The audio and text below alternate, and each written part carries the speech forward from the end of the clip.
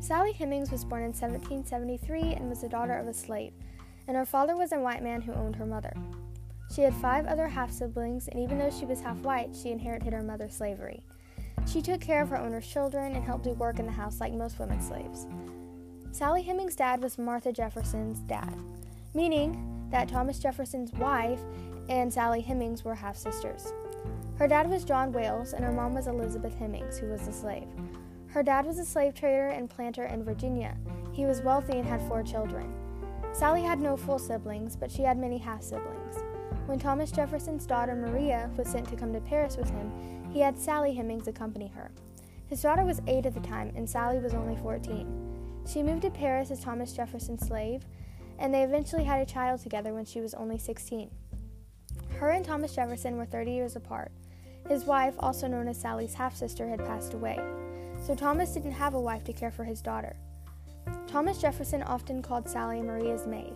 Sally had at least 6 children fathered by Thomas Jefferson, and only 4 of them survived to adulthood, one of them dying during birth and the other one surviving a day after birth.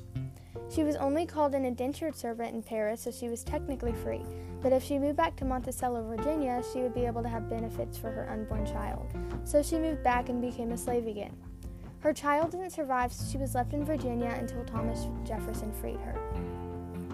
Sally had 4 children, and their names were Madison, Eston, Harriet, and Beverly.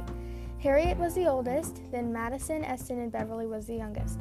Thomas Jefferson put Madison and Eston in his will. Madison, Eston, and Beverly were the 3 sons, and Harriet was the daughter. Later, Thomas Jefferson freed all 4 of the children, and the children were never discovered as having African American blood. Madison moved to Ohio after Sally died and became a carpenter and farmer. Eston was a musician, Harriet was a garment worker, and no one knows what was to come of Beverly, but he was most likely left Monticello in the company of his sister, so he probably died in Washington, D.C., just like Harriet.